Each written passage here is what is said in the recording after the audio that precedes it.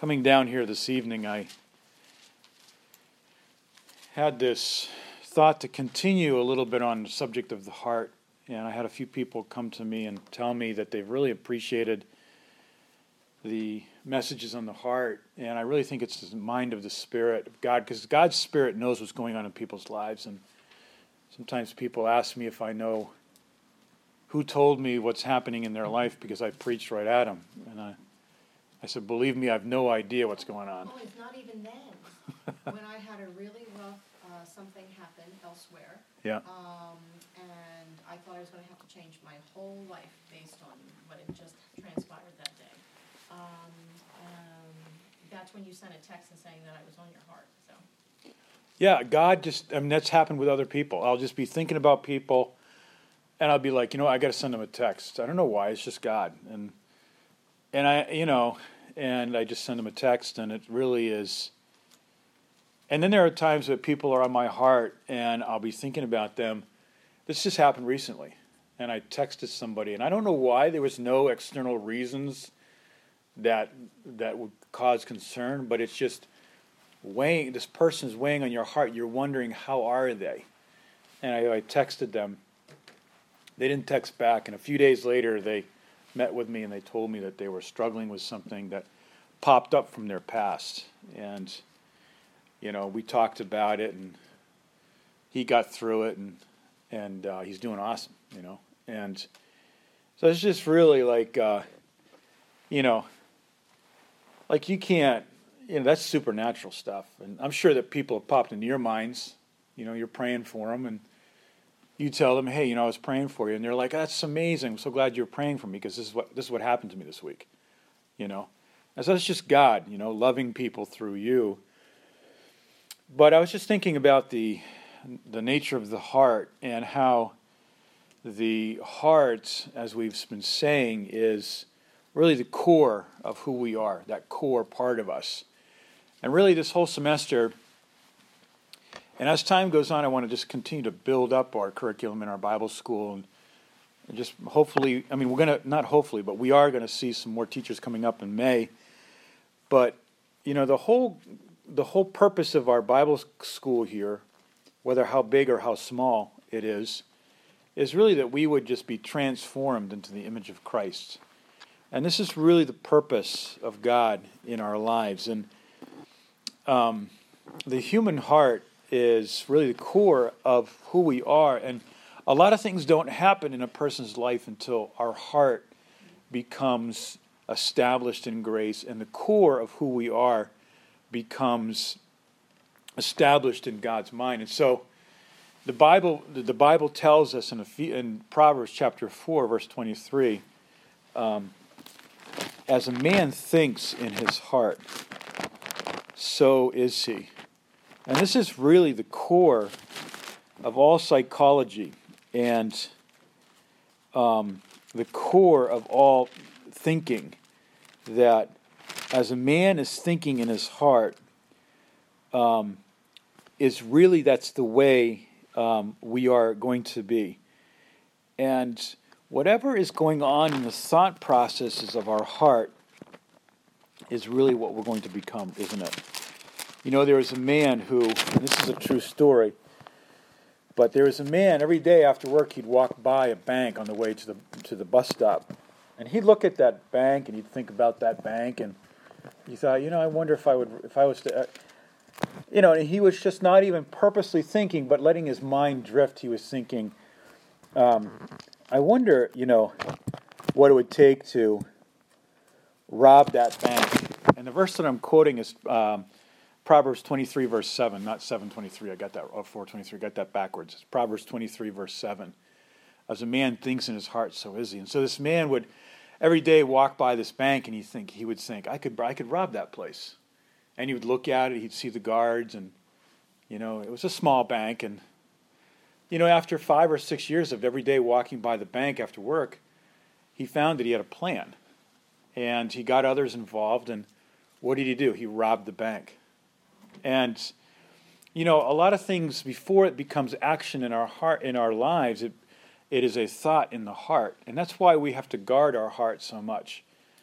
And here's the point that I was thinking today, is that we as human beings want to do two things. We want to fix other people, and we want to fix ourselves. Okay? Do you ever think that way? I got to fix myself. I got to improve myself. I got to better myself. I got to change myself. How many of you have ever thought that way? Or maybe there's a sense of discontentment with our lives, like something's not right, or I'm lacking in this area, or I'm deficient in this area, or people tell you that, or you see that in your life. You just see that in your job, or in your Christian life, or in your family life. You feel that you're not enough, and that can hit us sometimes. That we really feel like I'm not enough. I'm not enough for this job. I'm not enough for this position. I'm not enough for this. And I think as a Christian leader, or a missionary, or a mother, or a father, or whoever we are, that's going to hit us. That's going to hit us. We're going to think, I don't have what it takes to be successful here in this job. And circumstances may reflect that to us,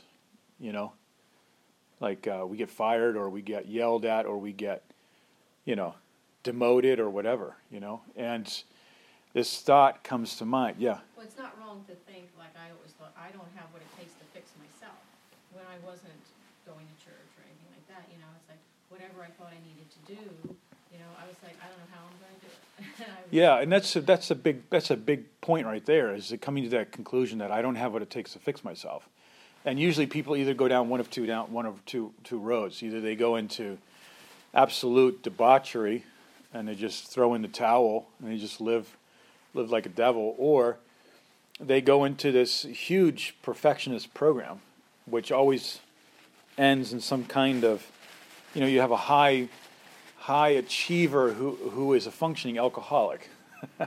You know what I'm saying? Like, high performance perfectionist, but secretly they just drink themselves to sleep every night. And, we all know how that all goes in the world. And the problem is that we can't change ourselves. And this is kind of a new trend these days, because in the Christian world, in the leadership world, in the corporate world, in the whatever world, there's a lot of talk about improving yourself and bettering yourself, being a better person. In the world of addiction, or the world of rehabilitation, or these programs exist where people are encouraged to change themselves, to fix themselves, because we live in a society of fixing things. And it doesn't really take that long, and I think every generation faces this, but it doesn't take very long for us to realize that, as Paul did hundreds of years ago, two millennia ago, he said, I find within myself a law, that which I would want to do in Romans 7 I cannot do, and that those things I don't want to do, I do. And so Paul here is reflecting on something that really plagues us all as human beings. Pastor Stevens wrote an amazing book called Forgive Me, I'm Human. And I was thinking today, I'm going to buy some copies. I'm going to make them available for us. Put them back there in our little stand. It's an old book, but it's a great book. And it was published by someone else, but it's very easy reading. And so we have this phenomenon of change, wanting to change, and because sometimes people really feel bad about themselves. We feel bad about ourselves. We just feel like, we have people that are breathing down our neck, or that are maybe family members that are in some way coming at us, that we need to be like our other family members who are successful. And so we have this question of change. And so there's two words I want to look at tonight, and the first one is transformation, and the second one is confirmation, being conformed and being transformed. And one word is a positive word that we read in the kingdom of God, which is a spiritual transformation. The second word is a word that requires no supernatural miracle, but it's something that people can do, but it only works on the exterior. And so I'll talk about that in a minute. But human nature really is to get away with as much as we can until we're caught. That's human nature. You know, we're all like that. Kids are like that. We're all like that, you know, to do as much as we can, to get away with as much as we can until we get caught. And when we get exposed and pinned to the wall, then we confess and we change. But because human nature, our nature is just to live the way it wants to live, right? In our own ideas, opinions, and our own wisdom. You know, I was talking with somebody a few days ago. We went out to eat, and you know, they're growing, and they're kind of an interesting place in their life, and I noticed that they were talking a lot, and they're just talking and talking and talking, incessantly talking, and you know, I'm not talking about anybody here, but you know, when a person's living in their own energy and their own wisdom and their own effort in their, you know, to be what they want to be or to be a good Christian, they're going to have a lot of anxiety in their soul.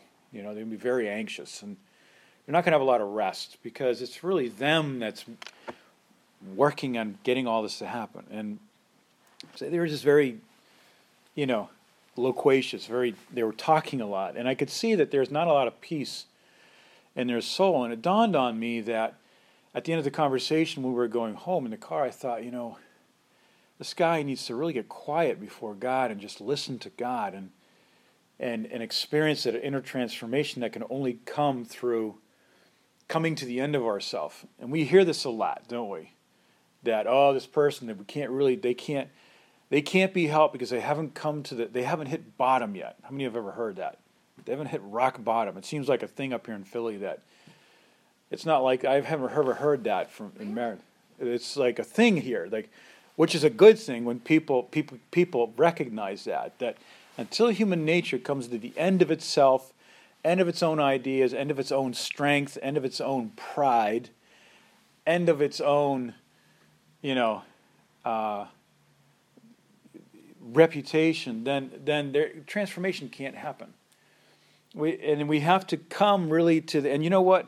That could be a long road. That could be like a really long road that we go down. And for Moses, it was 40 years. Moses was 40 years. I mean, this is one of the greatest men in the Old Testament, and he was on God's long-term program. See, God never gives up on people. You know, God. They may leave a church. They may go somewhere else. They may stop believing in God, but that doesn't mean that God's not working in their life anymore. God's going to continue to work. And Moses needed a transformation in his life as a man. He was very wealthy. He had a big name. He grew up in the Pharaoh's house. It was the most powerful culture in the world at that time, the courts of Egypt, the Pharaoh's courts. He had all knowledge and information and wisdom really at the fingertip. He had unlimited access to the secrets and to all the wisdom of the world, and yet he had no power over his own soul. He had no strength to keep him back from the anger that ended up in murdering a man. And God said, I'm going to have to take him out to the desert, and he's going to have 40 years of Bible college in the desert. And 40 years of just intimate instruction and time alone. And at that point, when in Exodus chapter 2 and Exodus chapter 3, when Moses came to the end of himself, here he is, you know, the next Pharaoh. Now is just a dirty old shepherd with just a few sheep in some backside of the desert in Sinai somewhere. And he had married a local woman, and he had a little family, and he was done. You know, he was probably about 80 years old when that happened. And then God appeared to him and called him into the great work that God had for him. And he was transformed because he came to the end of his own devices and his own idea, and he had to surrender to God's grace. Just surrender to God. And And so God's will is really for us to experience change in our life. God wants change in our life more than we want change, The problem is that we try to do it ourselves, and we get discouraged because we can only do limited external change. We can't really change the heart. And so Romans 8, verse 29 says this. It says, I want to read this to you. Romans 8, verse 29. We know that all things work together for good for them that love God, to them that are called according to his purpose. Verse 29, for whom he did foreknow, he also did predestinate to be conformed to the image of his Son. Let's stop there for a second. What was God's eternal plan before we were ever born? It was that we would be, and this word here is conformed in English, but actually should be translated transformed. That we would be transformed into the image of God's Son. What is God's greatest desire for you and I today? That we would be transformed into the image of Jesus Christ. And not that God would want us to be something that we did ourselves or something to do some great thing for God, but God wants to deliver us from ourselves and from the bondages of the world, from the fears of the world, from the expectations of the world, and he wants to bring us into a place where we are transformed. We see this can only happen, like Romans 12, verse 2, and Ephesians 4:23, through the renewing of our minds. And it all begins in the mind. It all begins there, that the way we think and the way we process the inner thoughts of our heart, the way we think about circumstances, our perception of who we are and other people, that is paramount in how things can change. Because transformation can only happen when there's been a transformation of the way I think about things. Our actions and our behavior may be slow to change, but don't get impatient with yourself. Don't beat yourself up. Don't get angry at yourself. Don't say I'm so disappointed in myself, because that doesn't really do anything. Esau sought repentance through many tears, but he never found it, because his problem was that there was an internal problem, and the problem was that God wanted to transform him, but he would not surrender.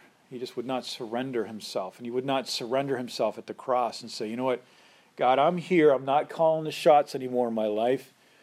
I'm not driving the car. I'm not pushing all the buttons. I'm not here to have some amazing thing that I'm going to do for God. I'm not here to dictate the show. I'm just here to say, God, I'm quieting myself before you, and I'm surrendering to you at the burning bush like Moses did. And God says, now I can begin to work in your life. And I love these words in Matthew chapter 4 when Jesus said to his disciples, he said, follow me and I will make you fishers of men. And so the will of God was that the disciples became fishermen, right?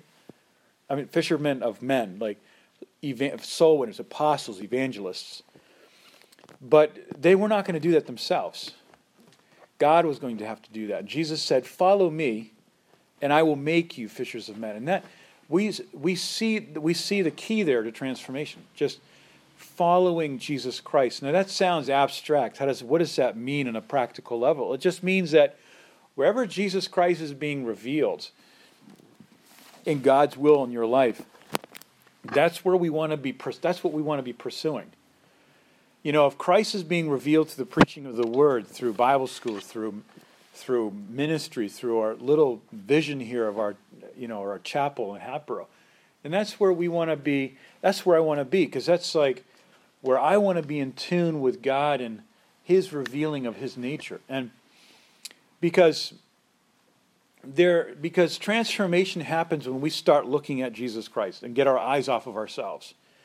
As long as we're looking at ourselves and analyzing our situation and our failures and our difficulties and our troubles and our all of the things that we say about ourselves because we're so analytical or judgmental of ourselves, as long as we're doing that, there's not going to be any change.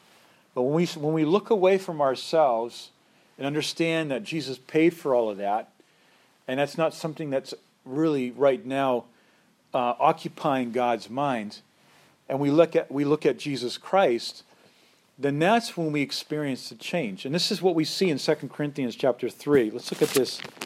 2 Corinthians chapter 3, verse 18. And this is a beautiful verse here. And it talks about Israel being blinded to transformation. They were not experiencing as a nation that transformation because there was a veil over their face. And they could not understand this whole process of transformation and what was going on. And in verse 14, it says that their minds were blinded. And there are people today, there are Christians today, and maybe we've experienced it at times in our life as a Christian where we find ourselves, we are blinded. And this blinding can happen when we are not looking at Jesus Christ. And all transformation happens when we start looking at Jesus Christ and taking our eyes off of ourselves. We are very self-centered people. We live with ourselves. We are living inside of this body, and we are very occupied with ourselves. We are self-conscious and self-aware, and there's a lot of things that it's like we have this ego gravitational pull where everything is being pulled into the center of ourselves. But we have to be delivered from ourselves, and transformation begins when we look at Jesus Christ. Jesus Christ comes into the picture. And like we said earlier, that we have to be brought to the end of ourselves. Maybe we get so disgusted with something in our life, and we're so absolutely sick and tired and disgusted of it, and we go to God and we say, God, I'm so sick and disgusted and so tired of this and so angry about this, and there's nothing I can do about it, and I surrender to you at the cross. That's step one of transformation. Understanding that there's nothing I can do to fix my life. We live with each other. We work with people. And sometimes a pastor can get into this, and church people working in the church. You're exposed to people's weaknesses. The more you avail yourself to God's will in the ministry and in the body, if you're in a church that's moving in a direction, however great or small that is, over time you're going to get exposed to more and more people's weaknesses and failures, and even leaders, and even people that that have great influence in your life. You're going to be amazed, like, wow, And the temptation is going to be, with all of our knowledge and information that we have about God and the godly lifestyle, to try to fix people. You ever do that? Try to fix somebody? And it's so easy to do because, first of all, we get disappointed with people, and we see their failure, and we say, you know what? They always do that. They're doing it again. They always do this. And you know what? Believe me, I'm not targeting anybody here. Because I'm saying this is the way it is with all of us as human beings. Is that we can't fix people. And we can't fix ourselves. There's only one person in the universe that can do that, and that's Jesus Christ. And we got to look at Jesus Christ. We got to look at him in the Gospels. And I've been praying about starting a series in the life of Christ. Just talk about the life of Jesus. It's like, just go from the point he was born. Maybe we can just start, Christmas time, about the birth of Christ, and just start there. And just go through his life, maybe. And just talk about his miracles and his message and his, different aspects of the ministry of Christ. I'm just praying about how God would do this, but get Christ occupied. Get occupied with Jesus Christ and his love and his miracles and his mission and his acceptance. Because at that point, when that happens, we read in verse 18 of 2 Corinthians 3, 2 Corinthians 3, verse 18, it says, "But we all, with an open face," open face basically just means that we're looking at Jesus Christ and we're not ashamed. You ever look at somebody and you've done something wrong and you're ashamed to look at them and you don't have an open face. It's just, you're like, I can't look up at that person. But here, understanding the grace of God, we can look at God and understand that God doesn't judge me. God doesn't condemn me. God is not waiting to destroy me, because all of my sin has been paid for, right? All of our sins have been paid for. And that's just such an important thing that we understand that many people today wander around in their lives spiritually because they don't understand that sin has been paid for. Everything has been paid for. And we can look at God and say, you know what, here I am in my big mess, and looking at God with our open face. And it says here, beholding as in a glass. Now, what is a glass here? Glass here is really a different word for mirror. You know, we're looking at God, and God is our mirror. You know, we're looking at God, and He's mirroring back to us the glory of God. Do you know what I'm saying? When you look sometimes at a mirror, and there are these mirrors that can, I don't know if you've ever seen them, but you look in these mirrors, and they're shaped in a certain way. You don't see it, but they actually enhance like your good features. They make you look whatever thinner and Really? yeah. And I've seen them. And I only know about the other kind. the funny house mirrors that make you look really fat. That's not the one. But when we look at the mirror of God, the mirror of the Word of God, then what happens is that we're seeing the glory of God. What happens? We're changed into what? The same image. Isn't that amazing? Look at these words. But we all, with an open face, beholding as in the glass the glory of the Lord, are changed into the same image from glory to glory. Here's the key right here, that when we look at the glory of God, when we look at His glory, what is the glory of God? Jesus Christ, right?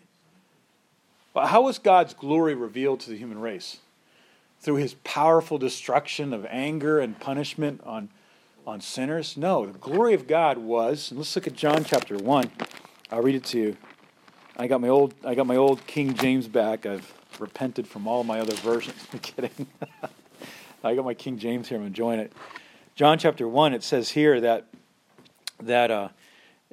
God has declared Himself to us. And in verse 16, of His fullness have we all received from grace to grace, grace from grace. If a law was given by Moses, but grace and truth came by Jesus Christ. And it continues on.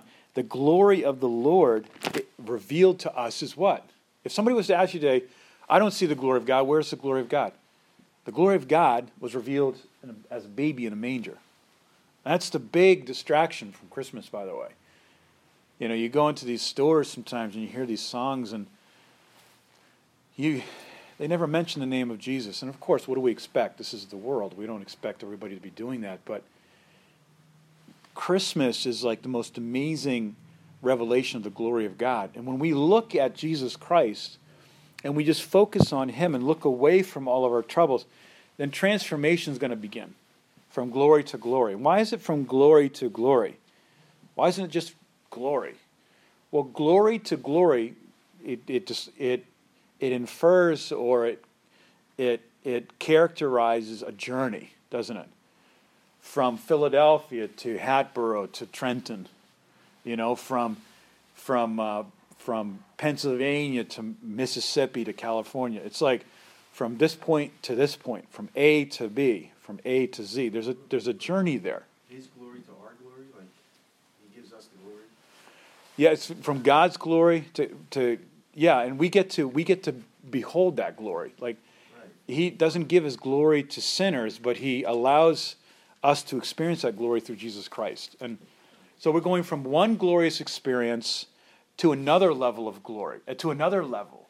And that's the rest of the way our life is going to be. It's going to be, you know, maybe a year ago or 2 years ago, I was only seeing this much of God's glory. But now I'm seeing this much, or maybe this much. And maybe, you know, in 20 years, I'm going to be seeing this amazing glory of God because of the journey. Because our eyes are on Jesus Christ and on His mission, on His truth. See, Jesus said, I'm the way, the truth, and the life, right? So there's three aspects about Christ. And number one, He is the way. And today it's like people don't want to talk absolutes. Like, they don't want to talk that there's one way. There is only one way, and that's Jesus Christ. And He is the truth. He is the absolute truth. And He is the life, the way, the truth, and the life. And no man comes to the Father but by me, Jesus said. And so Jesus Christ is really what we want to be focusing on. What is Jesus doing today? Well, we see in the Bible that God was hidden, and he could only be seen as maybe a powerful God that was punishing Israel for its sins. But there were these select men like Moses and David and the prophets that discovered a secret about God, that a man could know God through surrender and grow in the understanding of God's mind and learn how God thinks. And that's the way it is today, that we have this opportunity to know God. And so back to transformation. When we look at Jesus Christ and look away from our past, because sometimes the devil's going to be throwing your past at you through people, through old ways. Sometimes the old patterns of thinking are going to come back to you. You're going to be like, oh, I thought it was over that. But the devil's, nothing's off limits for the devil. He's going to throw stuff at us that maybe we didn't think about for 3 or 4 years.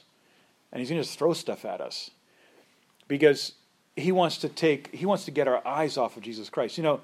If you're making a series of great decisions in your life, then don't be surprised. We can't be surprised, and I'm saying this to myself. We can't be surprised that the devil's just going to he's not just going to roll over and just sleep. He's going to come after people, and we're not worried about that. We're not afraid of that because God has given us the victory. And don't be intimidated when that happens. But don't get distracted in your life from looking at Jesus Christ. And the devil will use needs in our life to get us distracted from Jesus Christ, and he'll use things in our life that we feel that we need to get our eyes off of the amazing work of Jesus Christ in our life.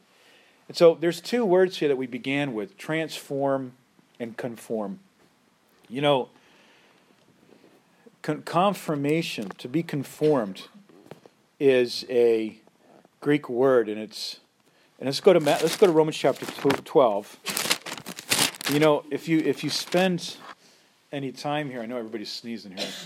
If you spend any time here, you're going to notice that sometimes we talk about the same verses or we refer to them. And these are like pillar verses. Romans chapter 12, verse 2. But be not conformed to this world. What's conformed mean? The Bible's telling us don't be conformed to this world. Being conformed means how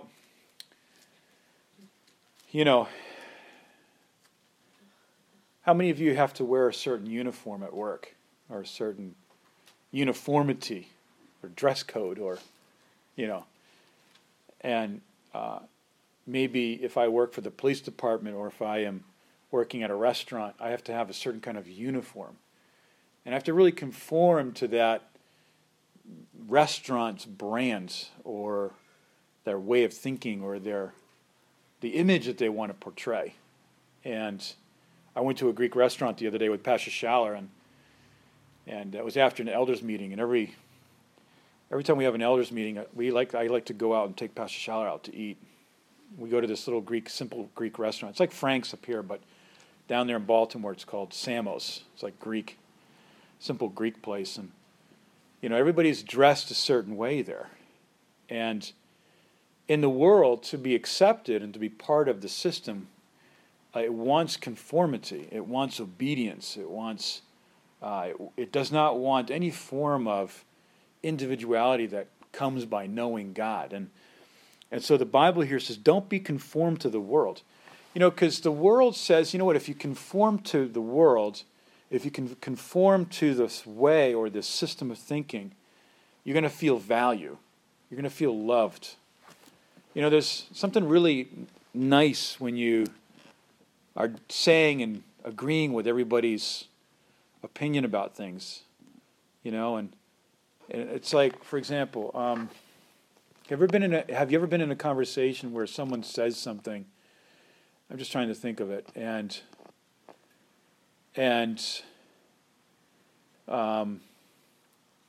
they say something like this. Well, this is what's expected of me. And then you say, well, of course, that's that's understandable. Of course you got to do that because that's what's expected of you. And it's like we get into these conversations sometimes with people, and we're talking about things that I say I understand and that this person says that they understand, but we're totally off of God's mind. And for example, maybe somebody has wronged us, and then we say, well, I can't just roll over and be the victim in this situation. I got rights too, right? And then we hear somebody say that, and we say, yeah, of course you got rights. You can't just let people take advantage of you. And we get into this kind of thinking, and that this is like a conformity to the way the world thinks. It's like, does God think that way? Does God think that we can't let people take advantage of us? Does God think that, that we can't be unjustly victimized? And what I'm just saying is that the world has its way of communication and expectations, and you'll sometimes feel the demands from people and from the system and from the world to be a certain way, to say a certain thing. Like, because if we don't, we're going to feel out of place, right? Like, God forbid that you take a stand and for truth in a certain area of your life with a group of people, and then you become like, you're just the odd one in the crowd. Because the world demands conformity, and sometimes we can feel that demand, can't we? Do you know what I'm talking about? Sometimes we feel this demand from people that are close to us, or family members, or where we're working, or our school, or something. And we feel this demand that if I don't hit this certain level, if I don't say this way, if I don't dress this way, or if I don't, what do you mean your kids don't play sports? It's like, well, I don't know what it is. Well, everybody's sending their kids to play soccer. Is it like everybody says, like, do the right thing? Yeah. How about we start saying the right thing? Yeah, like, you got to do the right thing. Well, okay, but what's the right thing? What's the right thing? And if we're thinking with a transformed mind, then we're thinking, okay, the right thing is God's mind. What does the Bible say? But if I'm being conformed to the world, then this is what the world says: if it feels right, do it. Right? That's the most dangerous statement on the planet. Follow your heart. You got to be honest. You got to be true to yourself. Oh my gosh, it's like, that is so dangerous, that thinking right there, because our heart, as we taught before, is desperately wicked, and it can take us down the road,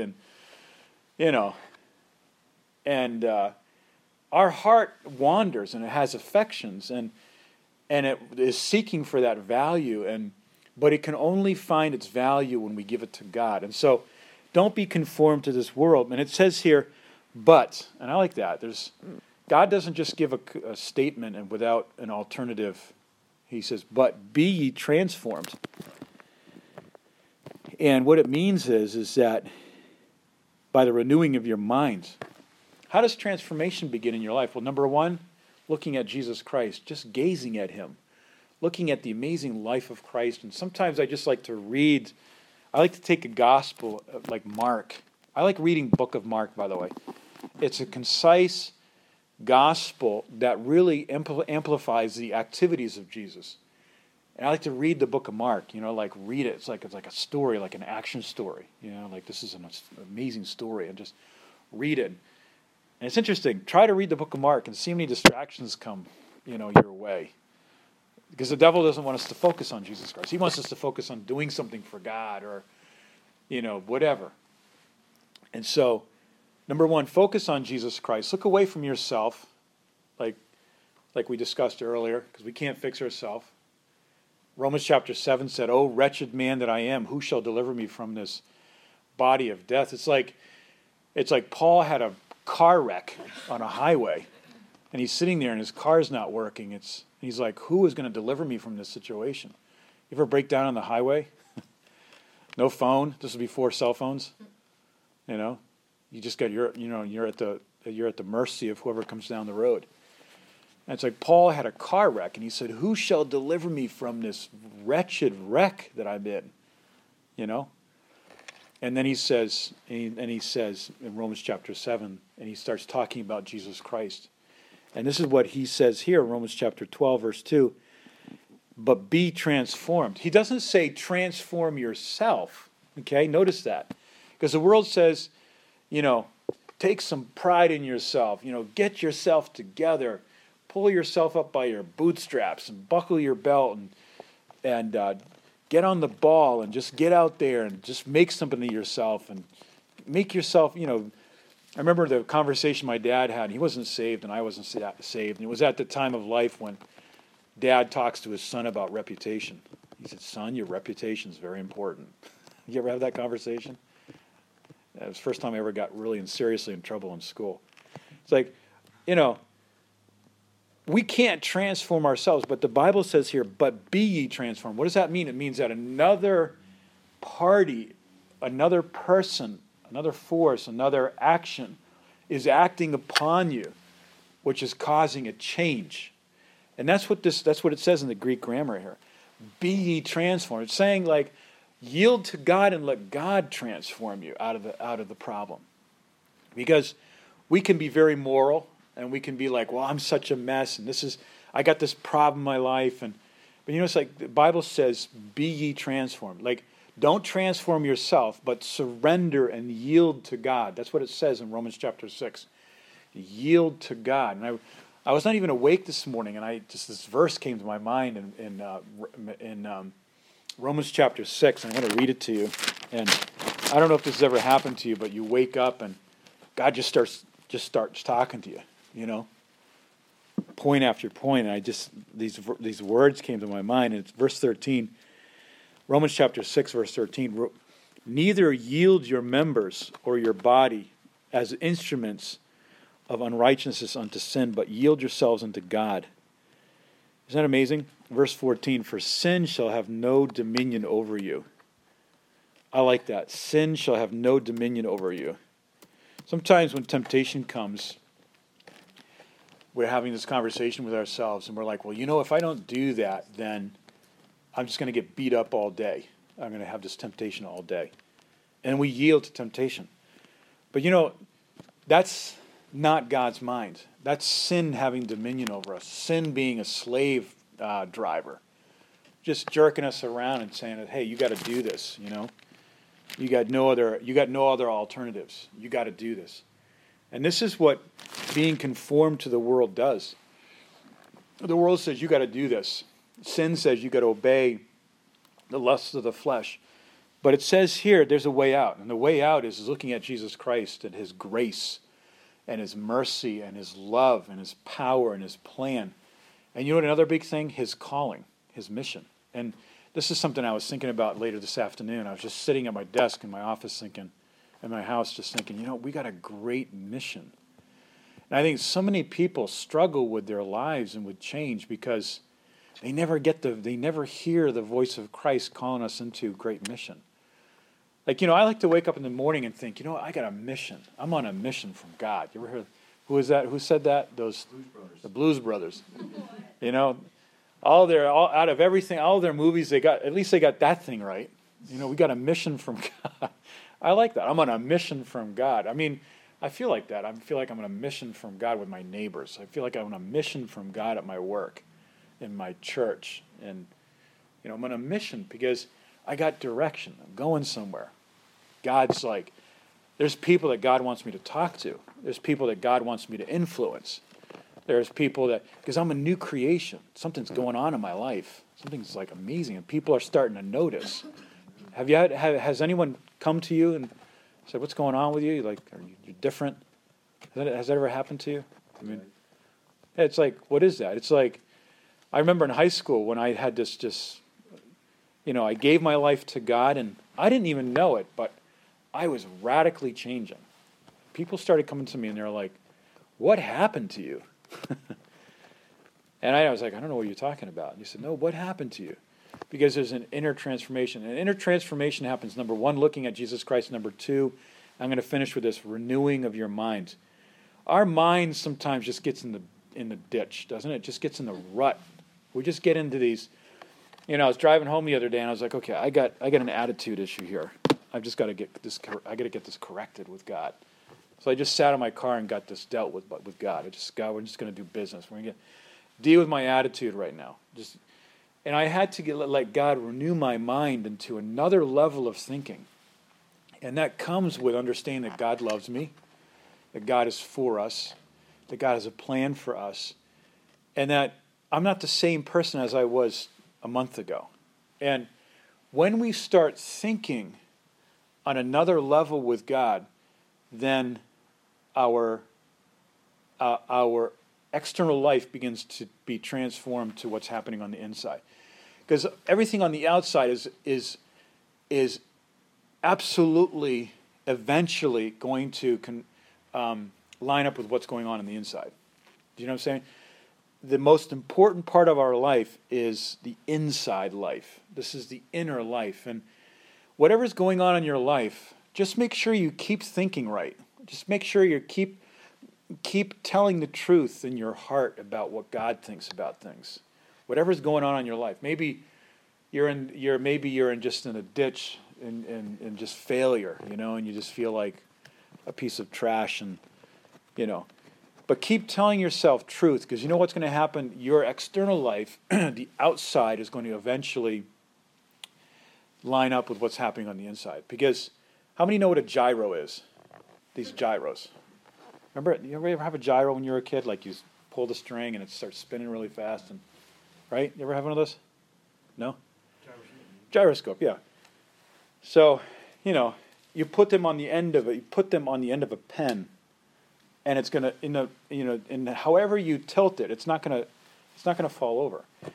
Why? Because there's that internal inertia, right? That internal speed, that internal rotation, that activity. And when we have our thought life with God, it's going to affect the inertia and the balance of our life. It's going to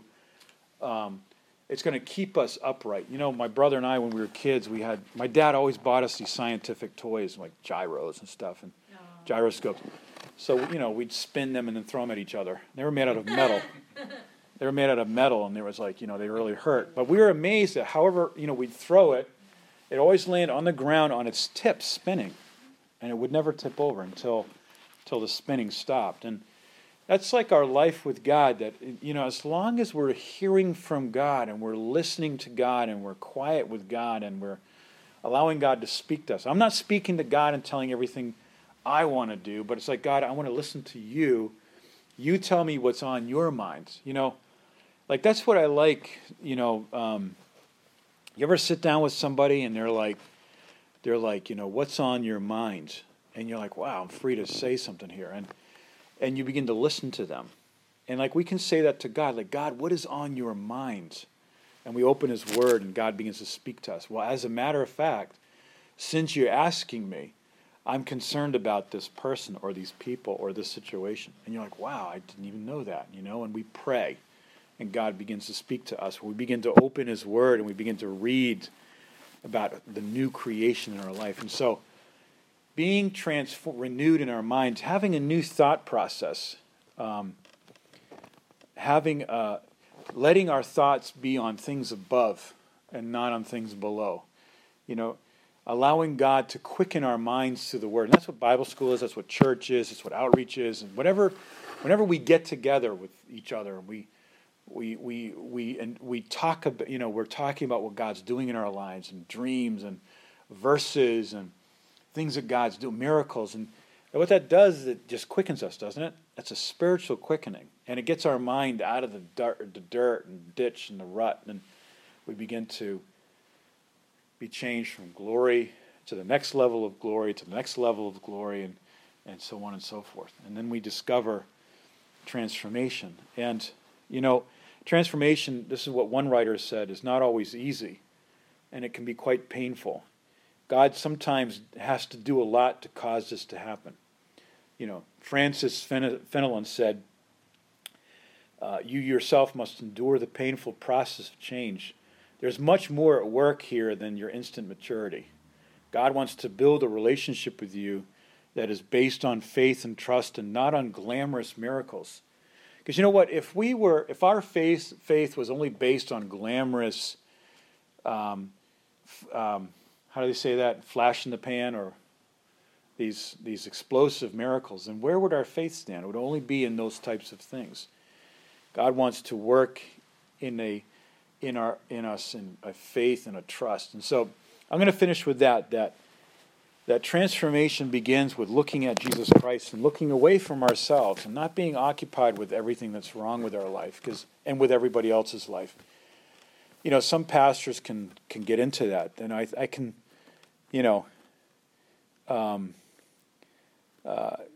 some pastors can really lose their patience with people. They just get really bitter and frustrated, and they can either do one of two things: distance themselves from people, and just be like preaching on Sunday and disappear, which a lot of pastors do, or they can just get into the fix-it mode, like try to fix all their people. And that's what we can do with ourselves and each other. But we got to understand that only God can fix us. And number two, having our minds renewed by the Word of God. The Word quickens the mind. And what does it say here in the last part of verse 2? That we might prove what is the good, acceptable, and perfect will of God. When our mind is renewed and we're quickened, then you know what happens? God's will is being done in our life. Maybe I don't know where I'm going to be in a year, or what decisions I'm supposed to do, or maybe I don't know who I'm supposed to marry, or I don't know what I'm supposed to think, or what am I supposed to say in this situation. But you know something? If I present myself today a living sacrifice, then God's going to show me what His will is.